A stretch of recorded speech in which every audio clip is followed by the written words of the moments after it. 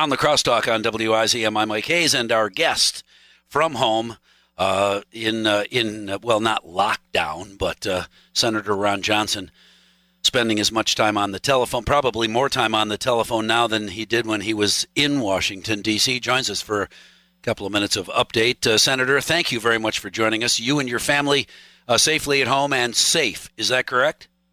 Good morning, Mike. Yep, we are, and hope you're staying healthy as well. Well, we're doing our very best. I worry sometimes because every time you turn around, a new study points to new information, and immediately you start hearing from some that will say, see, I told you they were lying. And I wonder, could we just have an update on information?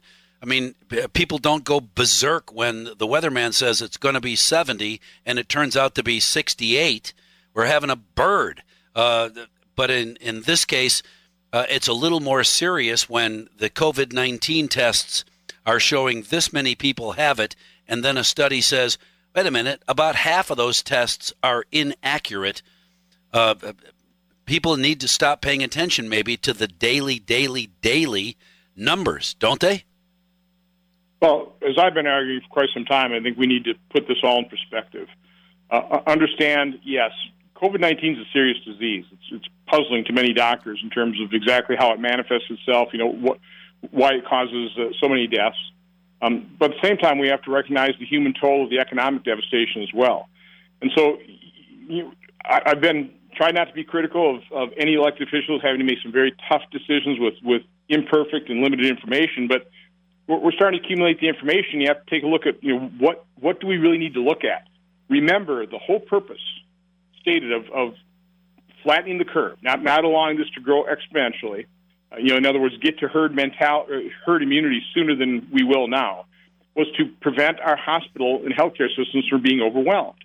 Now, New York came pretty darn close, but still, they never ran out of ventilators. They set up the hospital ships and set up the Javits Center that never got filled up. The rest of them, almost virtually the rest of America, the hospital systems have been underwhelmed. We stopped doing elective procedures, and you have to point out one person's elective procedure is another person's life-saving treatment or diagnostic test. We're laying off nurses and doctors. So maybe that's the metric we got to look at is hospitalizations. We need to make sure that the death count is as accurate as possible. And I just came off a call with the White House. They're doing more of the antibody tests, and right now, it sounds like, and again, this is all preliminary, but it looks like the infection rate is somewhere between 10 to 12% of the population. If that's true, you have to take a look at our current data and realize that the infection fatality rate is looking like it'll be probably about double of what a normal flu season is, or maybe a bad flu season, okay, which is about 0.13 to 0.18% of the number of people get infections. So again, all these numbers are changing, but let me finish on this last point about Sweden. Their number of deaths as percent of population is 0.048%. That is lower than the UK, Spain, Italy, and it's pretty much comparable to France. It's lower than 7 states and the District of Columbia here in the U.S. They, I think, instituted probably the most rational policy: quarantine the sick, protect the vulnerable, and let the rest of us carry on with our lives, respecting this virus, being the germaphobes we've all become. That alone will probably flatten the curve. So again, you got to change policy based on updated information. Right, and can we open the country up as safely? Are we causing more problems? Obviously, with the unemployed, and those numbers continue to be a huge problem. But opening up the country still seems to be real scary for a lot of people. I spoke to people this morning who are not ready to go to a restaurant yet, and here you and I are talking about take a deep breath and go, get out there and have a life. No, not yet. I'm still nervous about that. I'm not taking my kids any place. Well, again, I don't want to downplay the severity and how nasty this disease is, but I think to a certain extent we've overestimated how awful and dangerous this is. Particularly when you're young, it's really appearing that it's not a particularly nasty disease for the young. It's really the elderly and people with other comorbidities. But I've always argued that we should have taken a look at their economy and looked at those businesses, those organizations, those activities that literally did represent a significant risk for out-of-control spread. Have those businesses closed down, make sure that those businesses and their employees have the financial support they need to survive and be able to reopen and rehire, but then let the rest of the businesses and realize most of them, most businesses, every business, every organization is essential to somebody, but keep as much of our economy as open and as open safely as possible. That's not the approach we use. So I think we really didn't incur far more economic devastation than we needed to, and I think we've ramped up the fear factor on this disease more than is truly justified by what the facts are. Does opening up the country lessen that fear? Does it give those people who are a little less concerned the opportunity to say, see, told you it wasn't going to be so horrible. Let's just have a life. Come on.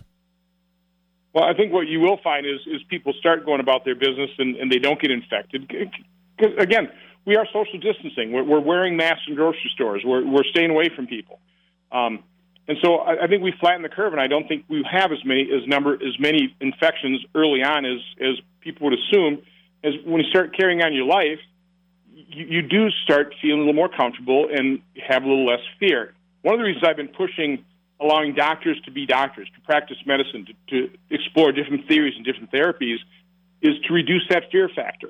What I've seen talking to doctors that have used hydroxychloroquine and zinc early in the treatment, not late, but early, like other antivirals like Tamiflu, they have to be used early in treatment. It seems to be pretty effective. We won't know for sure until we have the double-blind studies, but why not let doctors be doctors? Let them practice medicine. Instead, Dr. Bright there highly restricted the prescription of hydroxychloroquine with his emergency use authorization. We shouldn't have done that. We need to make sure that doctors can, again, explore different theories of this, try different therapies. That would break this crisis almost overnight, to break the back of it. If we had an effective therapy to cure, so people, again, weren't so fearful that if they get it, they don't immediately assume they're going to go in the hospital and die. Should China or will China be held accountable in any fashion for all of this, since they withheld so much information for so long? Yes, I think they'll be held accountable. We need to find out exactly what happened. What we do know happened is they pretty well locked down Wuhan in terms of travel to other places in China, and yet they let, and I don't know the exact figure. I've been told one figure. It seems awful high, so I don't want to quote on the radio, but they let tens of thousands, if not hundreds of thousands of people travel to other parts of the world out of Wuhan.